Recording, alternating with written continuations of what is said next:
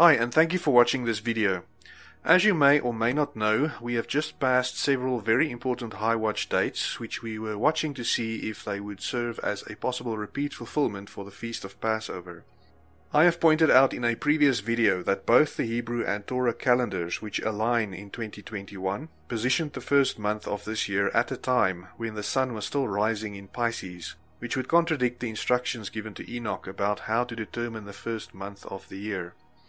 According to these instructions, the first month requires the sun to rise in the fourth gate, or the constellation Aries, for 30 days, and since the sun was still positioned in Pisces when the first month started, it may point to the Hebrew and Torah calendars possibly positioning the first month a little too early. I am not saying that this is definitely the case, but it is certainly something to consider when it comes to looking at the times and seasons associated with the Lord's feasts. This would also mean that the celebration of Passover may have occurred 1 month too early, and that second Passover, which I believe is a very important feast day, would also be positioned 1 month too early on these calendars. We are also dealing with two different calendars, where the Hebrew and Torah calendars use the moon to determine the start of the month, while the Enoch calendar uses the sun, its position in the constellation, and also the ratios of day to night as it moves through the constellations. There are a few interesting aspects that I would like to point out in today's video, especially if we consider the possibility that the calendar may be 1 month off. If we consider both the lunar and solar calendars on a timeline, taking into account that we may need to add a month to the Hebrew and Torah calendars to position the feast days correctly, we have the adjusted date for Passover on the lunar calendar positioned at April 27th, which was a very high watch date for those who are expecting the return of our bridegroom. On the Enoch or solar calendar, Passover would fall on May 5th, and thank you to our family in Christ at Interrupts 165, and specifically to Amish for sharing information in this regard. Please check out their channel as they provide lots more detail on the calendars and how they apply. Next, we have to look at how the resurrection day is determined, and if we use Jesus' case, we know that he rose from the dead as the day began to dawn on the first day of the week, and we find this information in the following passage. In the end of the Sabbath, as it began to dawn toward the first day of the week, came Mary Magdalene and the other Mary to see the sepulchre. And behold, there was a great earthquake, for the angel of the Lord descended from heaven, and came and rolled back the stone from the door, and sat upon it. In this passage we are shown that Jesus rose from the dead around the time of dawn on the first day of the week, after the seventh day, which is also known as the weekly Sabbath. And it is very important to pay attention to the details, because we do not want to arrive at a conclusion that contradicts the Word of God. Jesus also stated that he would be in the grave for 3 days and 3 nights, and the shortest amount of time required for Jesus to be in the grave, to align with what he said, would then be 72 hours. For as Jonas was 3 days and 3 nights in the whale's belly, so shall the Son of Man be 3 days and 3 nights in the heart of the earth. Now, most of Christendom believes that Jesus was crucified and buried before sunset on a Friday. But would that be possible in light of Jesus' statement? If Jesus was placed in the grave just before sundown on a Friday, that would account for only 36 hours until dawn on the first day, or the Sunday morning, and this would contradict what Jesus said about his time in the earth. If it is important to you, as it is to me, to arrive at an understanding that aligns with everything in Scripture, then for Jesus' words to be true, a Wednesday crucifixion would have been required to bring about 3 days and 3 nights in the grave. Many will object to this understanding because of what is said in the following passage. And now when the even was come, because it was the preparation, that is, the day before the Sabbath, Joseph of Arimathea, an honorable counselor, which also waited for the kingdom of God, came, and went in boldly unto Pilate, and craved the body of Jesus. Many who have read this passage have concluded that since the Sabbath is mentioned here, that it necessarily refers to the 7th day of the week, but the Bible tells us that the Feast of Unleavened Bread, which always follows the day on which Passover starts, is also a Sabbath on which no work will be done, and that it is associated with a preparation that involves removal of all leaven from the homes of those who belong to Israel. This Sabbath always follows directly after the feast of Passover, and would therefore fit in with what we read in Mark chapter 15. 7 days shall ye eat unleavened bread. Even the first day ye shall put away leaven out of your houses, for whosoever eateth leavened bread from the first day until the 7th day, that soul shall be cut off from Israel. And in the first day there shall be an holy convocation. And in the 7th day there shall be an holy convocation to you. No manner of work shall be done in them, save that which every man must eat, that only may be done of you. In addition to this, there is more information provided with regards to the specific timing of events. In Leviticus 23, Israel is instructed to take their first fruits offering to the temple to be waved before God by the priest on the morning after the Sabbath. We know that Jesus, who is called the first fruits, perfectly fulfilled this instruction in his resurrection from the dead, giving us a model through which we can differentiate between the Sabbaths being referred to in these passages. When it comes to the Feast of First Fruits, the Sabbath that is mentioned in Leviticus 23 could either refer to the Feast of Unleavened Bread, which follows the day of Passover, or it could refer to the 7th day of the week, and we have to use everything provided in the Word of God to arrive at the correct understanding. But now is Christ risen from the dead, and become the firstfruits of them that slept. For since by man came death, by man came also the resurrection of the dead. For as in Adam all die, even so in Christ shall all be made alive. But every man in his own order, Christ the firstfruits, afterward they that are Christ's at his coming. Speak unto the children of Israel, and say unto them, When ye be come into the land which I give unto you, and shall reap the harvest thereof, then ye shall bring a sheaf of the firstfruits of your harvest unto the priest, and he shall wave the sheaf before the Lord, to be accepted for you. On the morrow after the Sabbath the priest shall wave it. Knowing that Jesus rose at dawn on the first day of the week, and that he was required to be in the grave for at least 72 hours, we know that the Feast of First Fruits is associated with the 7th day Sabbath, and not the Sabbath associated with the Feast of Unleavened Bread. This means that if we want to correctly position the Feast of First Fruits, as well as the start of the counting of the Omer, first fruits should always begin on the first day of the week after Passover, if we want to align with the instructions and patterns that were provided for us in Scripture. When we look at how those who follow the Torah and Hebrew calendars approach this, especially from the perspective of Israel as a nation who refuses to accept Jesus Christ as being the Son of God, they position the Feast of First Fruits 2 days after Passover in all instances.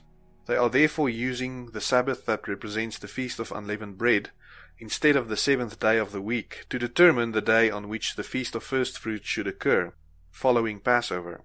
This deviates from the instructions and example provided to us in Jesus' case in God's Word, and until Israel accepts Jesus as their Messiah, they will never have the correct model to show them how to correctly apply the instructions that were provided in Leviticus. As I have stated before, for me it is very important to arrive at an understanding that includes as many passages as possible from both the Old and New Testaments about a subject that I am studying, and for the understanding that is derived to align with all of Scripture without contradicting any passages. I believe our Heavenly Father designed His Word in such a way that it would require us to search all Scriptures thoroughly if we wanted to obtain the correct understanding that aligns with everything that the Word of God has to say about a specific subject. Coming back to the calendar that we are looking at, I was then wondering if any of the dates on these calendars before us followed the pattern that was provided to us in Jesus' case, and how this would apply to 2021.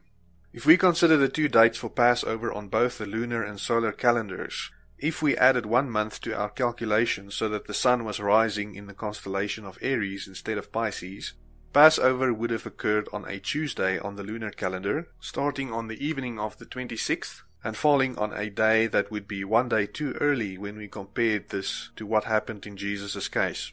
When we look at the solar calendar, Passover would fall on a Wednesday, May 5th, which would be a match for the timing of events during Jesus' crucifixion, also occurring on a Wednesday. This would then position the Feast of First Fruits on Sunday, May 2nd on the lunar calendar, and Sunday, May 9th, on the solar calendar, and the Feast of First Fruits would then also mark the time at which the counting of the Omer would start. These would then be positioned as follows on the timeline that we are constructing.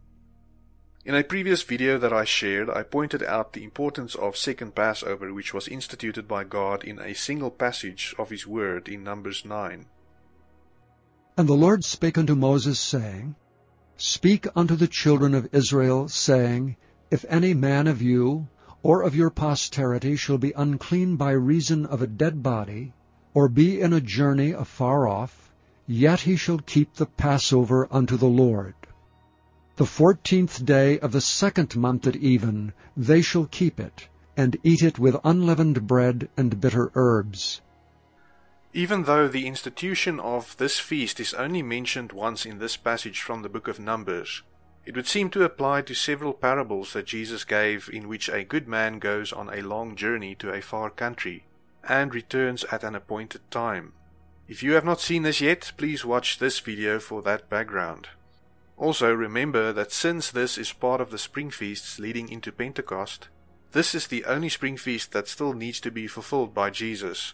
And from what we know, He told us about His journey before He departed, and it certainly has been a long journey that has lasted about 2,000 years, and His arrival has never been so close as it is today.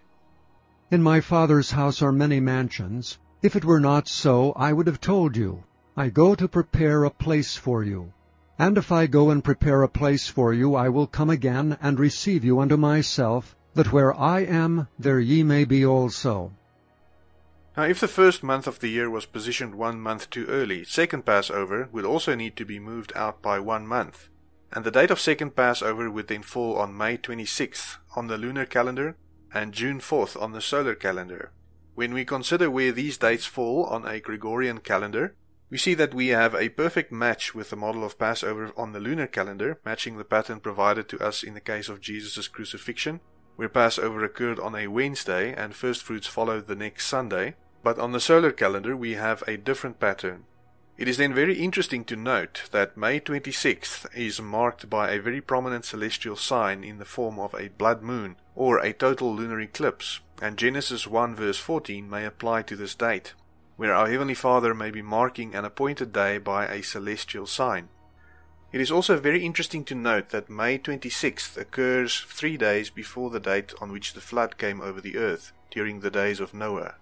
This happening on the 17th day of the 2nd month, and could it be that these 3 days would be the days of darkness that will come over the earth before our Heavenly Father pours out the former and the latter rain during the 40 days following?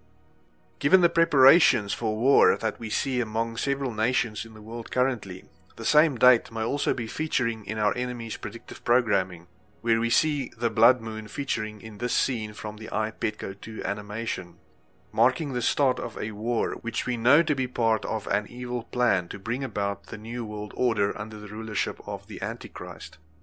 In Albert Pike's letter of 1871, this plan includes the following. The Third World War must be fomented by taking advantage of the differences caused by the agenda of the Illuminati between the political Zionists and the leaders of the Islamic world. The war must be conducted in such a way that Islam and political Zionism mutually destroy each other. Meanwhile, the other nations, once more divided on this issue, will be constrained to fight to the point of complete physical, moral, spiritual and economical exhaustion. Have we not seen over the past year and a half how the nations of the world have been constrained to a point where a total collapse of the current systems is expected to hit at any moment, and where a global reset has already been scheduled by those who have brought this upon the world? And yet people are still divided over why this is happening and whether the pseudo-illness that has been blamed for the situation we find ourselves in is real or not. Something else that I find very interesting is that Jesus told us in Matthew and Luke how His return would be associated with what happened in the days of Noah. That as the days of Noe were, so shall also the coming of the Son of Man be.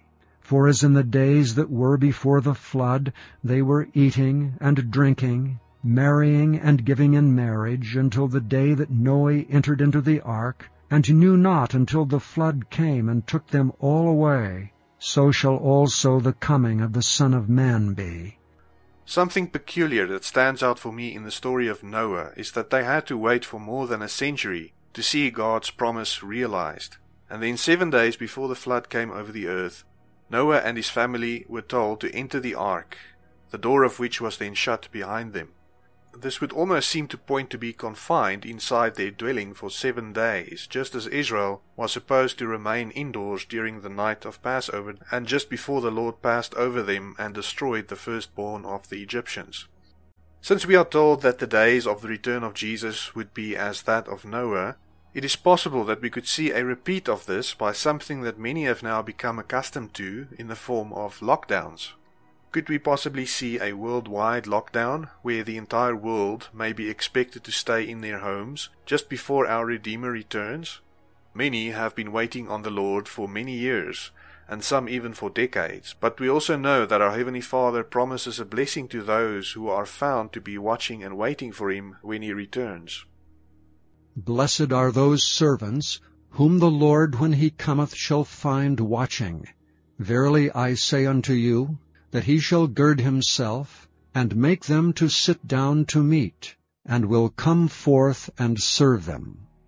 There is also a blessing promised to those who wait on the Lord, and the Bible associates one period of waiting with a specific number of days.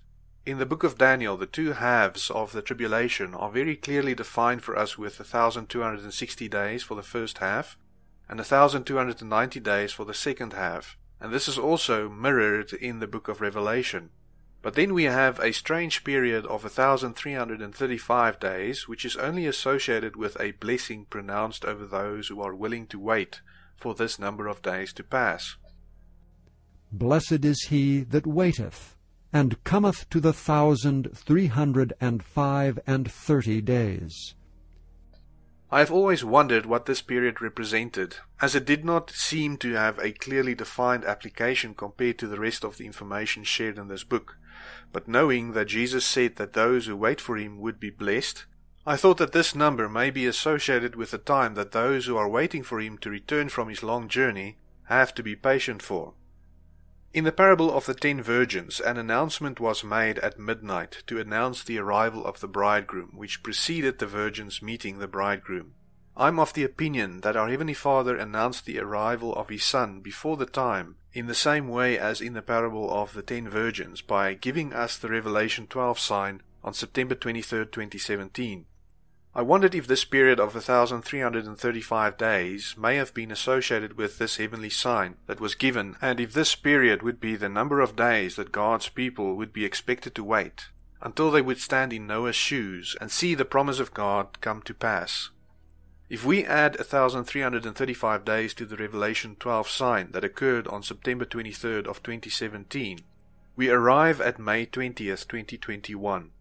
7 days exactly before second Passover would occur on the lunar calendar if the start of the year is adjusted to start 1 month later. Would this be the point where those who have been watching and waiting will receive instructions from our Heavenly Father as Noah did, to enter the ark and to wait for that which will happen 1 week later? For yet 7 days, and I will cause it to rain upon the earth 40 days and 40 nights, and every living substance that I have made will I destroy from off the face of the earth. This is not the only significant date before us. On the Gregorian calendar, Israel will celebrate their 73rd birthday on May 14th this year. That will mark a point in time where Psalm 90 would have to apply if this passage is true and applies to Israel as a re-established nation.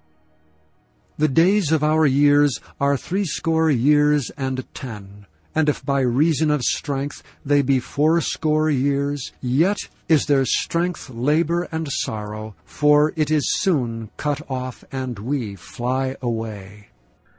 If this year does not mark the start of the tribulation, then David would have written something in God's Word that would encounter specific contradictions with timelines provided elsewhere in God's Word. One would then have to conclude that all the things that have been promised to Israel during their final generation would actually require more than 80 years to be accomplished. This is certainly possible, but that would certainly lead to contradicting what we are told in this passage. Although many may have been disappointed with regards to the high watch days that have passed us by, I am certainly very excited to see what happens towards the end of May. As I have shown in several previous videos, our enemy's timeline would also seem to be perfectly describing the events of the past 2 years in the iPetco 2 animation. This animation was produced in 2012, and yet it has very accurately described the events that occurred over the past 2 years, showing us that everything that we have seen happening in the world has been part of an elaborate plan by our enemy that has taken centuries of planning, but which is now coming to a head. In this scene where the girl holds an apple, we are shown how lockdowns would occur during months represented by the blue figurines on the floor around the girl with the apple being locked down with barbed wire. On the wall in the back we see a timeline by which the population of the earth would be deceived into taking a substance into their bodies that they have been promised is safe and would protect them against a flu-like illness. And although we have not seen the full effects of this process yet, the Bible tells us where this will be heading. Ultimately, those who have bought into our enemy's lies have allowed our enemy to replace God's image in our DNA with an abomination that will very likely cause the ultimate desolation for those who have accepted it. If we look at a proper description of desolation, it is described as a state of complete emptiness or destruction, or a state of great unhappiness or loneliness. Many who have submitted themselves to receive this poison into their bodies have stated that they can no longer feel God or communicate with Him. This desolation is also what those who find themselves in hell will be experiencing, being separated from God, being lonely forever, and being in torment because they allowed God's image to be removed from their bodies. It also opens the doors for the money changers to set up their tables in what is supposed to be the temple of God through nanotechnology that will embed each person who accepts this with very sophisticated communication, tracking and devices through which the enemy can exercise full control over a person incorporated into the system. This process started in December of 2020 and would seem to encounter a noticeable event that aligns with the month of May. Not only that, both these timelines show us information about President Trump long before he became a candidate for the presidency in the USA. In the 2020 timeline, this posture when seated is clearly shown to us in this figurine, and in the 2021 timeline, on the back wall, his exit from office and almost disappearing from the scene during January of 2021 is clearly shown to us by the emergency exit door, also aligning with January of 2021. Then we see how darkness descends over the world with a spotlight highlighting the month of May, and an event that would change that which came before it into something different and chaotic after that point in time. This could very possibly point to the time during which the light of the world will be removed and where darkness will descend over the world, transitioning the world into the tribulation. The girl with the apple sitting in a circle with a dot next to it, an image that is shown repeatedly in this animation, would seem to mark another celestial sign in the form of an annular solar eclipse, associated with an additional planetary object visible next to the Sun at the time of this eclipse. There just happens to be an annular solar eclipse scheduled to occur on June 10th, following the total lunar eclipse of May 26th, and this immediately brings to mind this passage from Joel. The sun shall be turned into darkness, and the moon into blood, before the great and the terrible day of the Lord come. We further know that the World Economic Forum has scheduled a job reset meeting to occur on June 1st and 2nd, and this would conveniently fit in with the time where the Great Reset would begin to happen if darkness descends over the world at the end of May. This will be the time where a one-world currency that will probably be a cryptocurrency will be introduced and where the economy as we know it today will be replaced with that of our enemy. He will require those who were made in the image of God to accept a mark in their bodies that will remove God's image from their DNA, and without this mark they will not be able to buy and sell in the new economy that our enemy will establish once the restrainer has been removed. Since our enemy is also pointing out the start of a war that would seem to align with Albert Pike's plan, in which Islam will be going to war against the political Zionists, and seeing how nations are rising against nations right now, it stands to reason that the blood moon shown in this clip could be pointing to the one occurring on May 26th. 7 days before this date, those who have been watching and waiting will reach 1,335 days since the Revelation 12 sign occurred, and could May 20th be the final date that may be associated with a clear sign to those who are waiting, confirming that their long-awaited bridegroom is about to meet them in the air. I am very hopeful to see our departure from this evil world to occur before June, and specifically looking to May 20th for a sign that will tell us one way or another, and intently watching for our Redeemer's return between May 20th and May 26th. However, if nothing happens between May 20th and June 10th, I know that many warnings were also received last year that could point us to the end of October, and specifically the time of Halloween, where another possibility could await us, and where those who were left behind, should our departure occur during May be introduced to the Antichrist. So stand strong and be excited, because one way or another our waiting is almost over, and what a glorious day that will be. I hope this will encourage you if you have been patiently waiting and enduring the delays that we have seen, specifically since the Revelation 12 sign appeared in the heavens. The world at large, waiting for things to return to normal, is about to go over a cliff's edge, and will then realize how they ignored God's loving warnings to them, through which they could have escaped all the evil that is about to come over the earth. For those who belong to Jesus' portion of the faith harvest, through no works of their own, and especially not adding or relying on any of their own works to save them, what a glorious time we have to look forward to when Jesus reaps the earth, and gathers together those that he will take to his Father's house, where he prepared our dwellings, and where we will be with him for all of eternity. So look up, for our redemption draws near, and this could very well be our very last month on the earth. The Bible says that if you believe that Jesus is the Son of God, you will receive salvation. Have you believed in your heart and confessed with your mouth that Jesus is the Son of God? Have you placed all of your trust in him to save you from your sins? Jesus shed his precious blood on the cross to set you free from sin, and your sins being washed away, and you becoming a fellow heir with Christ as a son or daughter of God, is a free gift to anyone who will accept. The only way in which you can obtain this gift is through faith. You cannot earn it, and you cannot pay God back for it once you have it. Would you not accept his gift of eternal life to you today, while there is still time to do so? Do not trust in your own works to save you, even if those works are the works that you do under the anointing of the Holy Spirit. Jesus will receive all the glory for every person that he saved, and we can only offer him our gratitude and worship. Jesus' suffering on the cross is a picture difficult to understand. He was betrayed by a friend, arrested and falsely sentenced to death. He was beaten and whipped. A crown made of thorns pressed into his head. Bearing the cross, he stumbled and staggered up the hill to Golgotha. Each step of the journey getting worse, spit on, cursed, and mocked. But Jesus never looked back. He kept going. Jesus could have avoided the cross, called down fire from heaven, or summoned legions of angels to rescue him, to save him. But Jesus was not interested in saving himself. He was all about saving you.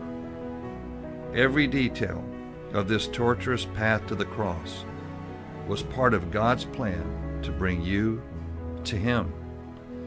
We're all broken. We've all messed up and have all made wrong choices.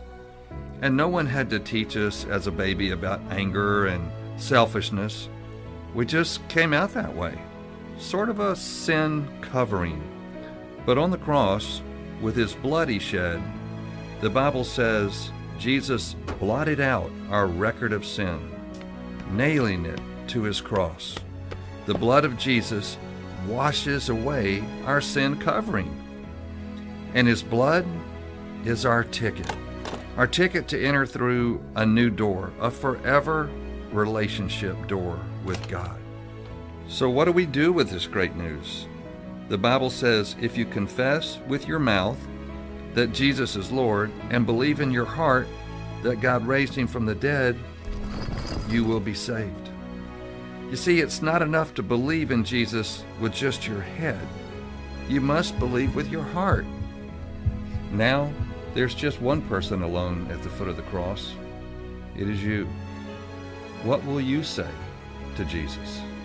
Say, "Thank you, Jesus, for shedding your blood for me. I'm giving you my heart today, Jesus. I do believe you died for me and that you were raised from the dead for me.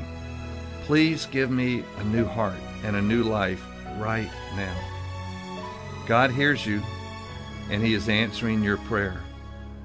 The love of God is being poured out within our hearts through the Holy Spirit.